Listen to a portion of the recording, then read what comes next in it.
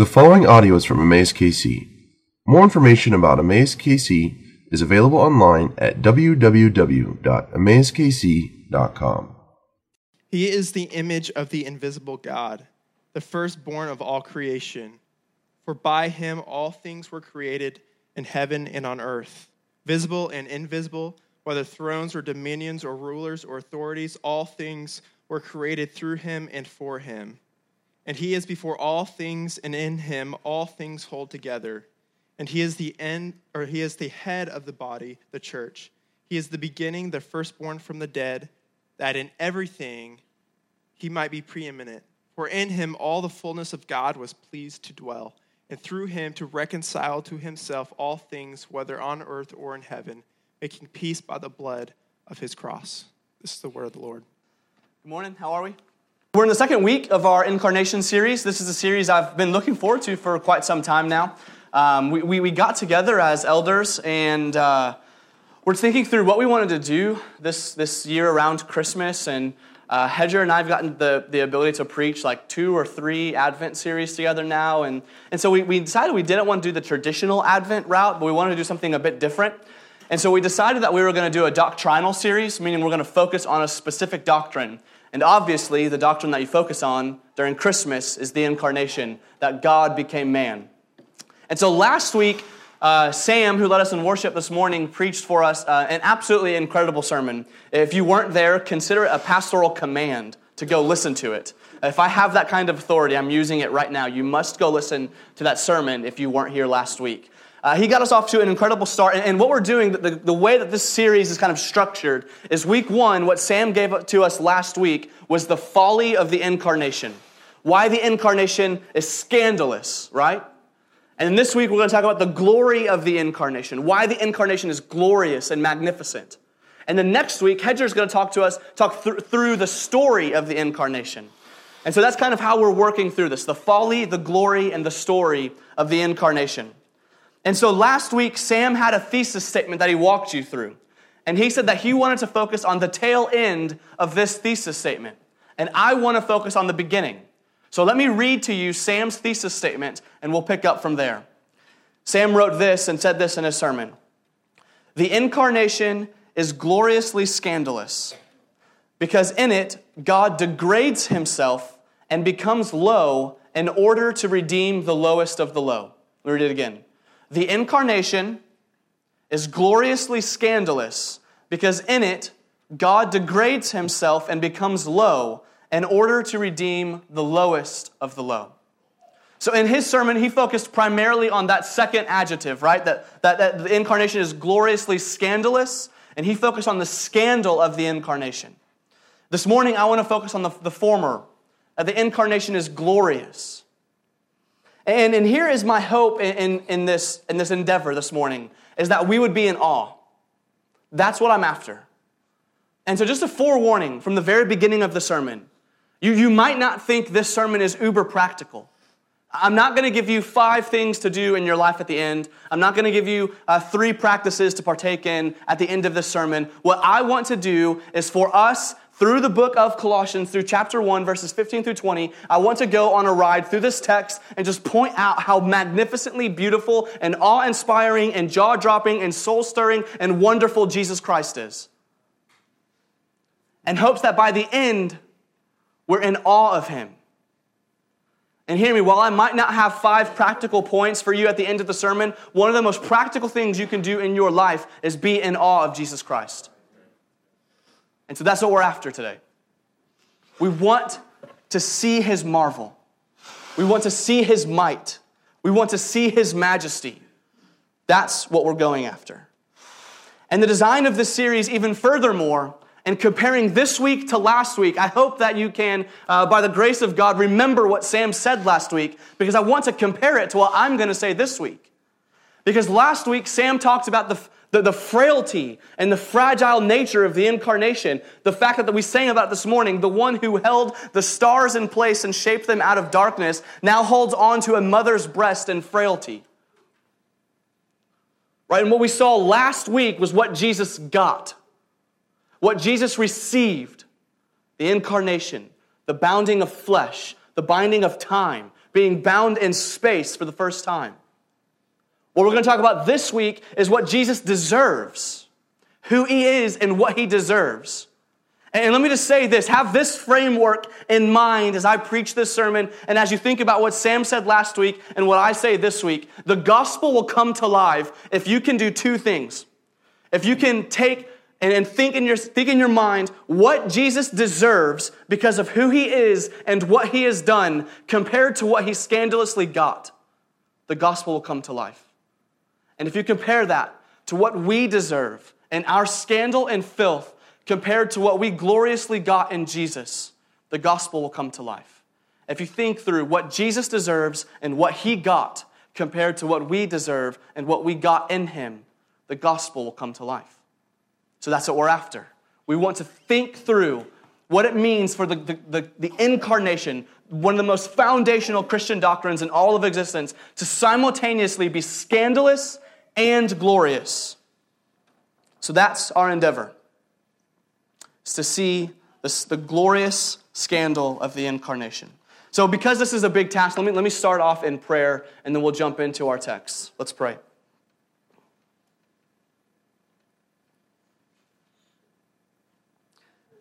Jesus, we want to see you this morning. We want to sit back, and because of your word, we want to marvel at who you are. So God, please be with us this morning on this task. I know for sure that there are minds in this room that are cluttered. There are minds in this room that are confused. There are minds in this room that are distracted. And I beg you for your grace to rid us of those things for the next while as we try to marvel at you. Be with attention spans, be with confusion, be with understanding, be with whatever you need to be with so that we can get a clear and big picture of who you are and what you've done. God, I pray that as we gaze upon the bigness of Jesus Christ, that any brokenness in this room would be healed, that any lost in this room would be found, that any saved in this room would be strengthened, and that more importantly than all of those, that you would be glorified as we gaze at your marvel. We are in desperate need of you this morning. We come as a broken people. I come as a broken pastor. Make us whole together. And let us delight in you this morning. It's in your name we pray. Amen. Okay, so our journey is going to happen through the book of Colossians. So if you weren't there yet, go ahead and get there. And let me say, you're definitely going to want a Bible. So if you don't have one, we have a couple in the back over there by Adam. If your neighbor has a phone, have them turn their Bible app on or whatever you do, and just look at the text. It's going to be important because we're going to be sticking extremely close to every word of the text. So Colossians 1, verse 15 through 20. Here's what I hope to do. I'm going to teach you really quickly two major theological words because at this church, we're not scared of theology, right? So we can use theological language and understand it. And here's the theology I want to teach you. Are you ready? Are you with me? I want to teach you about ontological and functional Christology. Okay? Don't be intimidated. Here's what that means, simply. Ontology is just the understanding of being, the understanding of essence. So when I say that this pulpit exists, that's an ontological statement about the existence of this pulpit. Right, so ontology is just the study of being. So when I say an ontological reality of Jesus, that could be anything from he's a priest, a prophet, a king. Those are ontological realities about his being, about his existence. When I say that he died, that's an ontological reality. His life stopped, right? His being stopped. And then I want to teach you also about functional Christology. Right, that's ontological Christology, the being, the person of Christ.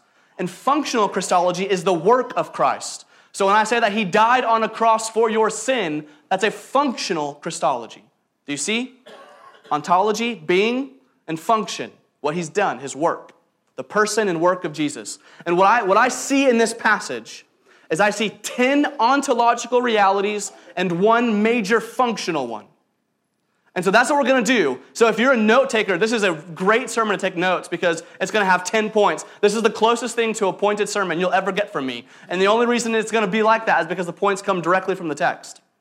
So 10 realities about Jesus. And again, remember that my hope is to walk you through these 10 realities about his being, about his person, about his ontology, so that you will have a big picture of him, so that we can feel the weight of the glory of Jesus, so that you can marvel at his excellence. You see, that's what we're trying to do. 10 realities of Jesus. I know that's a lot. We're going to get through it together.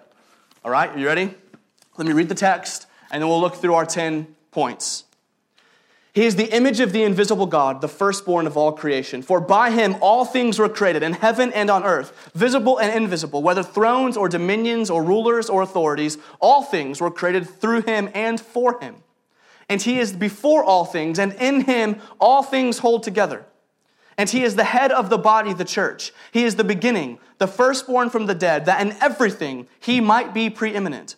For in him all the fullness of God was pleased to dwell, and through him to reconcile to himself all things, whether on earth or in heaven, making peace by the blood of his cross. 10 realities about Jesus Christ. Point 1. Reality number 1 that should lead us to awe. He is the image of the invisible God. That's our first point. He is the image of the invisible God. Out of all 10 realities, I think we're starting off with a bang here. Because this is one of the ones that's most difficult to wrap our minds around. It's one of the ones that's most hard to understand what it actually means for Jesus to be the image of the invisible God. Yeah, I think it might be one of the most vital of all the 10 that we're going to go over today. Because there's an important reality about the Christian faith. And that reality is this, is that our God wants to be known. He wants to be known. He's not a God who's so transcendent and so far away and so distant from you that you can't know him. He doesn't want that. He wants to be known. And in fact, he's gone through painstaking measures to make sure that he can be known. So we can know the Father, we can know God in a few ways. One of the first categories we have for knowing God in the Christian faith is what we call natural theology or general revelation. What that means is you can go outside and in nature, you can see evidence for the existence of God. The scriptures are very clear. You can look to the sky. You can look to the trees. You can look to the nature. You can look all around you, and what you're going to see is that the heavens declare the glory of God. This is natural theology or general revelation. God has generally revealed himself to all peoples of all times everywhere in nature. Right? So you can see him in nature. But it doesn't just leave us there, right? Because what we see in the Bible is that natural theology or general revelation is enough to condemn us, but not enough to save us. And so he gave us special revelation. This is what we call the scriptures, the Bible. God generally reveals himself to everyone through nature, but he especially reveals himself through the word of the Bible. Right? And in the Bible, at this church, we believe that it's totally perfect, no errors, no fallibility whatsoever. It's totally perfect, what God wanted to say, and it's all useful. And in it, we have sufficient cause to believe in Jesus, repent of our sin, and be saved. Right? The Bible tells us everything we need to know regarding salvation in Jesus Christ. It is sufficient for our faith. Yet, he didn't just stop there. Not only did he give us nature and have the heavens declare his glory so that no one is without excuse to know him, not only did he take it a step further and give us the scriptures and literally author 66 books so that he could be known sufficiently, he gave us the incarnate Son. And this is where we have the most special revelation. And that's what this is getting at. That Jesus is the image of the invisible God. So that we can say in full faith that when you see Jesus, you see the Father. When you see Christ, you see the Father. When you see the Son, you see the Father. Jesus even says this himself, right? In John 14, he's talking to Thomas and Philip asks him, Lord, show us the Father, and it will be enough for us. That's what he says to Jesus. Show us the Father. That's what we really want. Show us the Father, and it will be enough. That's what Philip says to Jesus. And Jesus responds, have I been with you so long, and you still do not know me, Philip? Whoever has seen me has seen the Father. Those are Jesus' words in John 14. So we can see the reality that the Father and the Son are one. Right? He says this in John 10:30 as well. He literally says, I and the Father are one. But we can see it all over the place. We see that the Father and the Son are one. We see the divinity of the Son all over. We can see it in the names that Jesus is given in the New Testament. We can see it in what people refer to him as. We can see it in Jesus' self-understanding when he says things like, I am. We can see it in the attributes of Jesus. We can see it in the way that Jesus rules and the authority that he has over all creation. We can see it in many different ways. The Father and the Son are one. When we see Jesus, we see the Father. Jesus is the image of the invisible God. Are you with me? When you see Jesus, you see the Father. This is the first reality about Jesus this text gives us that should put us in awe of him. Point two.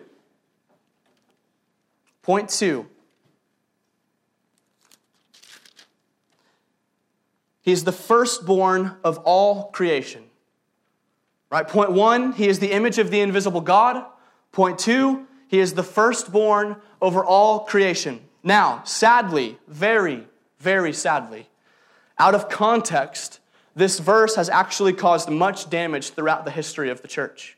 Much damage. It was because of a man named Arius.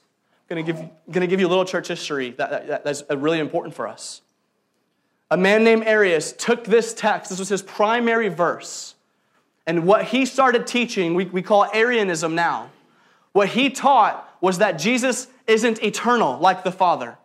That Jesus had to be created in the same way that you and I had to be created. He might be a bit more special than us, but he's not that different than us. He had to be created. Right? And Arius took this text. Look, it says he's the firstborn of all creation. Right? So God just created him before he created everything else, but he was still created.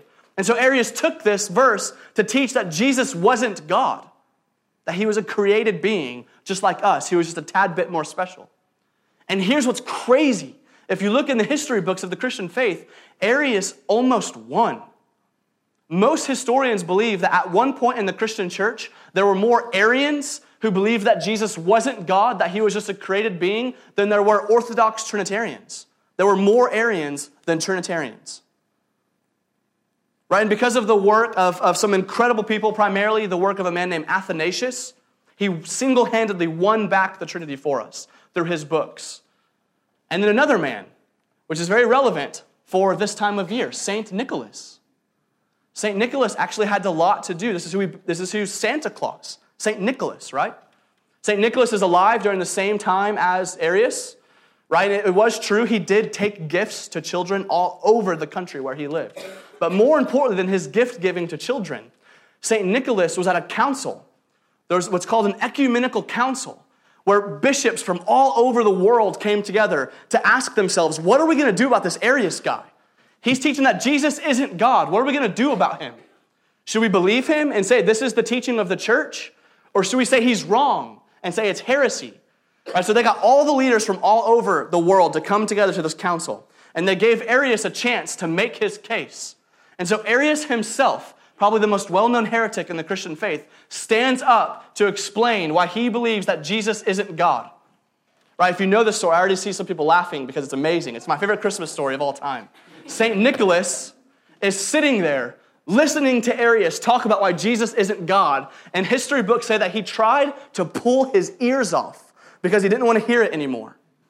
And so he's literally tugging at his ears. And at one point, he gets so heated that he gets up and he literally punches Arian in the face. St. Nick punched Arian in the face, which is way better version of Santa than anything I've ever heard. It totally changes every Christmas song you've ever experienced. It's just, when you think about that, it's a bit more intimidating as he comes down the chimney, is it not? Better watch out, better not pout, better not be a Trinitarian heretic or you'll get socked in the face. But what Arian got wrong about this verse is what the word firstborn means. He interprets the word firstborn incorrectly. He was taking it as a literal firstborn, right? That Jesus had to be created. He had to be born to be the firstborn. That's not how it should be understood, right? We see that the firstborn is a position of importance in the ancient world. The firstborn of a family is the one who's going to receive the inheritance. The firstborn of a family is the one who's going to receive the land. The firstborn of the family is the important position, the one who owns what the Father has given him. Right? And in the same way, Jesus is the firstborn over all creation. In the same way, an ancient Jew would be the firstborn over a piece of land. Jesus is the firstborn over all creation, and what that means is all creation is his. Right? He will receive the inheritance that his Father owns, and his Father owns all of the world, all creation, the entire cosmos. And so what this text is meaning is that Jesus owns everything. All creation belongs to him. All of it. You, your dogs, your house, everything you've ever known or seen, everything that ever has been or will be, it's his. He's the firstborn over it. That's why Kuyper used to say that there's not a square inch of the entire universe that Jesus Christ doesn't shout and cry over, mine. It's all his. He's the firstborn over all creation. Arius was deeply mistaken, and it's tragically sad because he missed the beauty of this verse, that all things, including Arius, belong to Jesus. Point 3. Point 1, he's the image of the invisible God. Point 2, he's the firstborn of all creation. Point 3, for by him all things were created in heaven and on earth, visible and invisible, whether thrones or dominions or rulers or authorities, all things were created through him. So point 3, ontological reality number 3 about Jesus that should leave us in awe and wonder of who he is that he created all things. Few things give us a picture of the grandeur like Jesus, like his role in creation. A lot of times we think of the Father's role in creation, right? We understand the doctrine of ex nihilo, out of nothing, that God breathes everything into existence. But what we don't think about is the role in creation of the Son. We know what the role of creation of the Father was. We don't think about it in terms of the Son creating, Jesus. But look, this text is plain as can be. It says, for by him all things were created. All things were created. Paul clearly says that Jesus is the instrument by which all things were created, and he goes out of his way in Pauline-like categories, just to make sure you understand that when he says all things were created, he gives us lists, right? Rulers or authorities, thrones or dominions. And then my favorite one is visible and invisible, as if there's another category for that. If it's visible, he created it. If it's invisible, he created it. If it's on heaven, he created it. If it's on earth, he created it. He created all things. So point 3, why we should be in awe of Jesus and who he is because he's the creator. Not only is he the creator, but point 4 is that he's the sustainer. Look at the text. Read this verse again with me. For by him all things were created in heaven and on earth, visible and invisible, whether thrones or dominions or rulers or authorities. All things were created through him and for him. Everything that exists for Jesus. This is point 4. So not only is Jesus the instrument of creation, he is also the end for which all creation is made, meaning that all things are going back to Jesus. All things. So everything you know or have known or will know, and everything you've ever experienced, and everything you've seen and touched and tasted and heard, it's all on its way back to Jesus. He's the creator of all of it, and it's all going back to him. And he owns all of it. All of it. Everything on heaven and on earth are on the road back to Jesus. And this includes you. You, my brother or sister, you, lost, who might be with us in the room, are on your way back to Jesus. You're on your way back to him. I wish that this posture would infiltrate everything about our lives, because it would change us, would it not? If we actually understood that everything about us is on the road back to Jesus Christ, it would change everything. What I'm scared of is that a life for many of us becomes about obtaining a particular goal. And even these goals can be good, right? To get a good job, to make a difference in the world, to raise a good family, to do all these things, right? But what I fear for many of us is that we don't have, even though some of our dreams and goals are good, they're not Jesus saturated. And it's a problem for every one of us in here whose life is moving back towards Jesus, which is all of you. We don't have a Jesus-saturated vision of what our lives actually are, put in motion by Jesus, and every movement going back to him. This perspective will change everything for us, because no longer would a win in our lives be in something that advances our cause or our goals or our dreams, but a win for our lives would be something that brings us closer to our Creator and our Sustainer, Jesus, who we're going back to. That would be the win for us. And then a final thing I have to say about this point, especially for a church like us who want to be gospel people. If all things are going back to Jesus, we must read this reality about Jesus. We must read this ontological reality about Jesus. And hear me, this is why theology fuels missions. It is not, in the Christian faith, you are not either a thinking person or a doing person. You must be both. Listen to this. This is a missions text. All things are going back to Jesus, including the lost. There are millions and millions and millions of people in the world right now who are going back to Jesus, who are on their way back to Jesus, are going to greet him as a judge. And it's terrifying. There are millions of people by the grace of God who are going to greet him as a father, but there are millions who are going to greet him and see him and meet him as a judge. And hear me, it must be intolerable for us as gospel people to think about millions of people seeing Christ for the first time as a judge who have never even heard his name.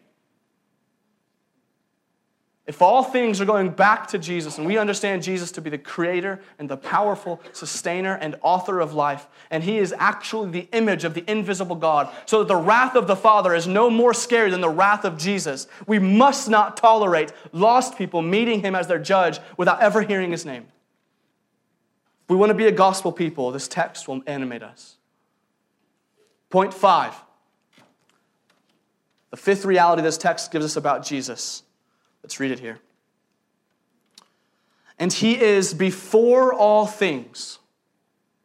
Right? Jesus is pre-existent. Point 5. He's before all things. This is further proof against any kind of Arian or Jehovah's Witness reading of this text that you might be tempted to have with the language of firstborn. Right? Paul would literally be contradicting himself 2 verses later if what he meant by firstborn is that God was created when he says he was before all things. He is pre-existent just like the Father. For as long as the Father has been, the Son has been, which is forever. And this actually has deep implications for us in our study today about the doctrine of the incarnation, does it not? Because think about it. If it's true that Jesus has existed forever, like forever, there was never a time when he was not, right? Ever. He's been forever, always has been. He is outside of time and he is infinite. He always has been, he always will be. He's infinite. So then what we have in the doctrine of the incarnation is what one of my heroes, C.H. Spurgeon, so beautifully described as the infinite becoming an infant. And that is literally mind-blowing. He's never been bound by time. He's never been bound by space. He's never been bound by flesh. And now he's a baby in time, lying in a manger. The infinite becomes an infant. This is the doctrine of the incarnation. Point 6. Point 5 was he was before all things. Point 6 is in him all things hold together. All right, you can see that. He is before all things, and in him all things hold together. So not only did Jesus create everything, whether visible, invisible, heaven, on earth, not only is he the author of all existence, but he's the sustainer of all existence. And he upholds everything by the word of his power. So remember that reality as we talked about him being bound by time and bound by space and bound by flesh, right? The one who never knew what it meant to be bound by time incarnates himself in a particular time. The one who never knew what it meant to be bound by flesh now has the skin of a newborn baby. The one who never knew what it meant to be bound by the confines of space now finds himself bounded and confined in a manger. But more than that, he's bound by a manger. He's in the confines of a manger that, according to this text, he's holding together by the word of his power. So Jesus has a flesh, a skin that he's holding together by the word of his power. He's in an animal slop bucket, those animals by which he's holding together by the word of his power. And his bed, the lowly manger, he's holding together by the word of his power. And listen, it's before he can even speak a word. The baby, the infinite who becomes an infant, is holding all things together. The world in which he incarnated himself, he's holding that world together before he can speak a word. The incarnation is more glorious and grand than you can dare imagine. It's bigger and harder to comprehend than you or I can dare to imagine. Even this sermon is just a feeble, weak attempt to describe something magnificently glorious. We should be in awe of him. And to make it more personal, as you listen to this sermon, as I speak these words, he's holding the fibers of our being together. So hear me, Christian. If you wake up tomorrow, it is grace. You don't deserve to be held together by the sustainer of life. We know that you are wicked. We know that I am terribly wicked. We know that all of us are wrecked and dead in our sins. And we know that the wager of sin is death. And so if we experience anything other than death, it's grace, unfathomable, unthinkable grace. And so if you go to sleep tonight and you wake up tomorrow, that's an infinite amount of grace you should have never experienced, given to you by the sustainer of life who holds all things together, including you in this very moment right now. Point 7. He is the head of the body, the church. He is the head of the body, the church. So then, this is humbling for guys like me, and I love it. Because when it comes to me as a pastor of this church, and when it comes to Hedger as a pastor of this church, and when it comes to every pastor who ever has been or every pastor who ever will be, we are smaller, infinitely smaller than drops of water in the ocean because we are just under shepherds leading these people. But the true shepherd is Jesus. And he is the head of the church, and without a head, we will not have life. He is the head of his church. So this is the driving force behind everything we do. It's the drumbeat we are marching to. It's the banner that we're flying. You might have seen me tweet out the other day that at this church, we don't have gimmicks. We have the gospel. Or we don't have flashy stuff at this church. And hear me, we never will. Right? You're probably going to be sitting in uncomfortable seats until Jesus comes back if you stay at this church. We're probably not going to have the greatest programs or the flashiest events, but what we have is Jesus, and we're okay with that because we're actually convinced that he's enough. It's the driving force behind all that we do. We don't do any ministry here at Emmaus for the sake of doing ministry, but every ministry at our church is for the sake of Jesus. So our kids ministry, our worship ministry, our preaching ministry, our counseling ministry, our communications, our productions, our hospitality, our community groups, and every other thing you could possibly think of that we do at this church is for the head of our body, Jesus Christ. We do it all for him. Point 8.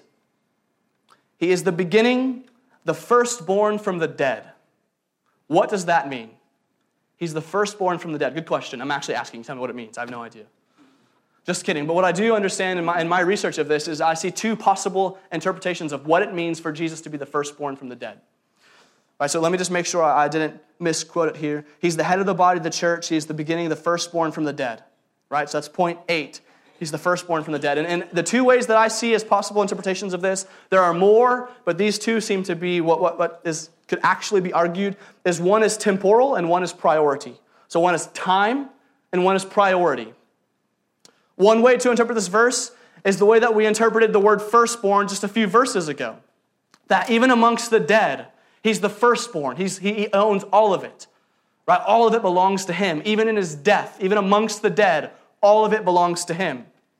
Right? That would be consistent with how we interpreted the word firstborn just a few verses ago.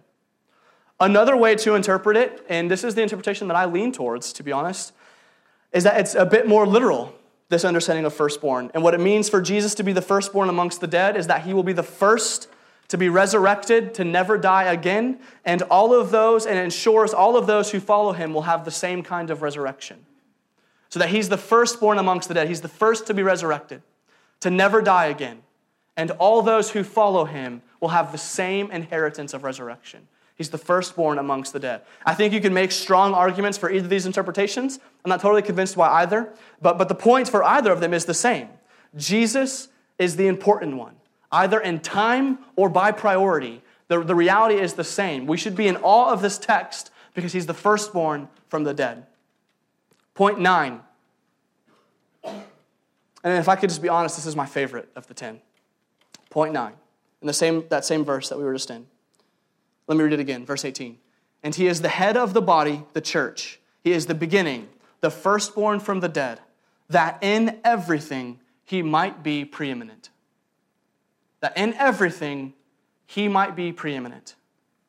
The most simple definition of preeminence, if you don't know what that word means, it's a beautiful word, by the way, is that something that is preeminent just surpasses all else in terms of value and worth. It's more important than all else. If it's preeminent, it has more value, it has more worth, and it's more important.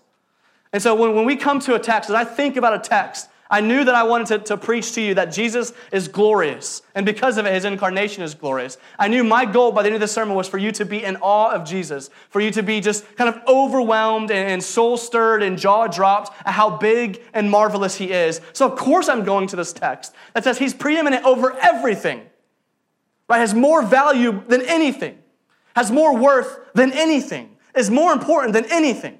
Jesus, preeminent over it all. So then, I have a simple and relatively silly question to ask you, Christian, but I mean it. Do you treasure Jesus? Do you treasure him? Like not as some abstract idea who every once in a while you kind of talk to when things go bad or you need them to go good, but do you treasure him? Does your soul need him?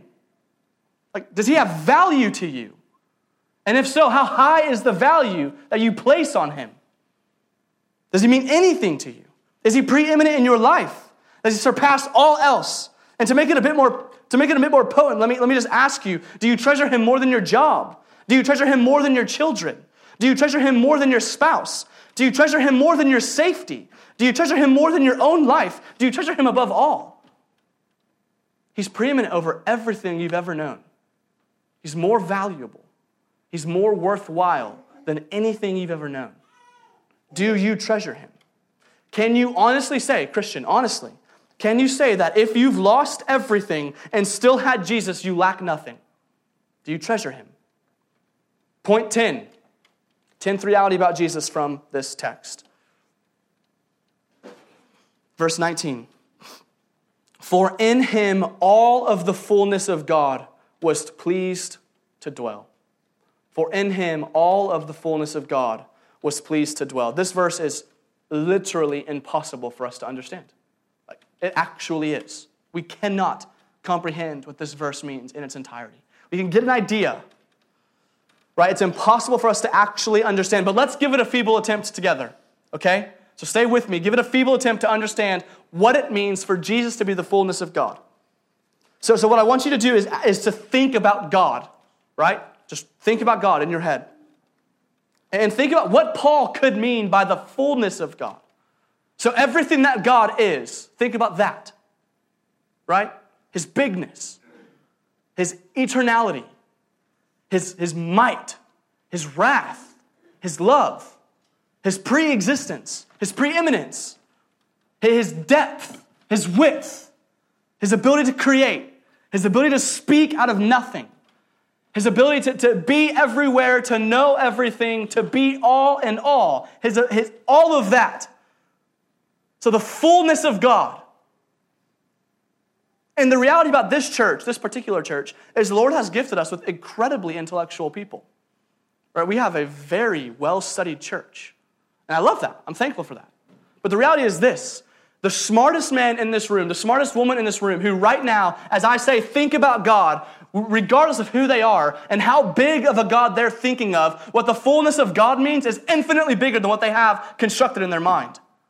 Infinitely bigger than the smartest person in this room is able to do, than the smartest person in the world is able to think of. What the fullness of God means is infinitely bigger. And that fullness of God was pleased to dwell in Jesus. This comes back to that very first point, that he's the image of the invisible God, that when we see Jesus, we see God, because everything that God is, the fullness of God, is found in the Son. Jesus is grand. He's big. We should be in awe of him. And then, this verse, honestly, I was finishing my sermon, and Kristen was just talking me through some of my points, and I was just kind of reading to her the section of this passage and why it's important to me, and it was like, it's difficult to fight back tears about this next verse. In reality, with what we just said, I would, in my estimation, this turn that the text makes here in Colossians 1, this turn that it makes is one of the most awe-inspiring, soul-stirring turns I've ever seen happen in the Bible. Let me read the last verse of my text to you. Verse 20. And through him, to reconcile to himself all things, whether on earth or in heaven, making peace by the blood of his cross. Through him, to reconcile to himself all things, whether on earth or in heaven, making peace by the blood of his cross. I want you to feel the weight of what just happened in this text. Don't lose the bigness, the grandeur of Jesus that we've been talking about for an hour now. Don't lose it. Because what have we said about him so far? 10 points. We said he was the image of the invisible God. He's the firstborn over all creation, who owns everything. That he's the one who created all things. That he was the one who all things were created for. They're all going back to him. He's before all things. He existed before everything else. He holds all things together as the sustainer of life by the word of his power. He's the head of the body of the church. He's the firstborn from the dead. He's preeminent over everything, being more valuable and worth more than anything you could imagine. He's the fullness of God, that everything God is dwells in him, and we find him at the end of our text, bloody and beaten on a cross. That's not where a person who these 10 realities about belongs. The last place you would think about a person who these 10 things are true for is to be dead, lifeless, hung on a tree. It's actually crazy. Like, the gospel story is crazy. Remember what I said about when we understand what Jesus deserves and who he is and what he has done compared to what he actually receives. It's crazy. It's crazy. The image of the invisible God is mocked and beaten. The firstborn over all creation has nails pierced in his hands. The one who created all things is placed on the cross that he created. The one whom all things are created for is being despised and mocked by those who exist for him. The one who lived before all things now hangs lifeless on a tree. The one who holds the bodies of his murderers together by the word of his power surrenders his life to those people that he's holding together. The head of the church who gives life to the church is lifeless. The firstborn of the dead tastes death. The fullness of God and everything that God is found in the body of this man, the God-man, which is now covered in blood and broken.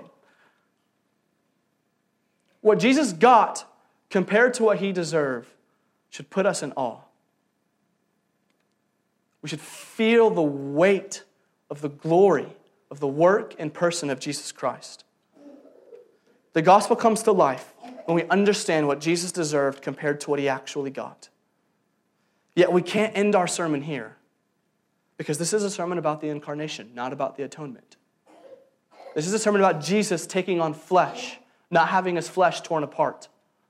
But here's what we understand. Here's why I went to this text, to talk about the glory of the incarnation.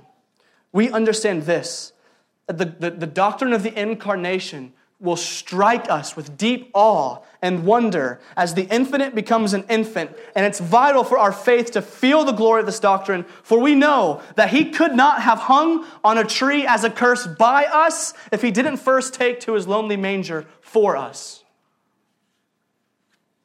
He could not have been hung on a tree as a curse by us if he didn't first take to his lonely manger for us. Be in awe, Christian. God saw your helpless estate. He saw your brokenness. He saw your sinfulness. He saw your dirtiness. He saw all the things that you are, all of the shortcomings that you have, and He did something about it. He put on flesh. He became a babe. He incarnated Himself into a world that He created, that He's holding together, and that's going back to Him. He came after you, not as a mighty warrior, but as a babe. The incarnation is glorious. It should strike us with awe. Let's pray.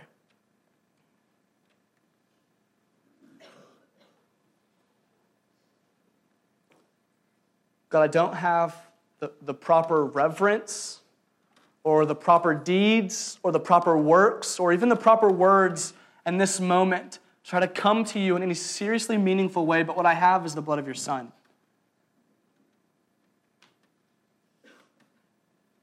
And we want to be a people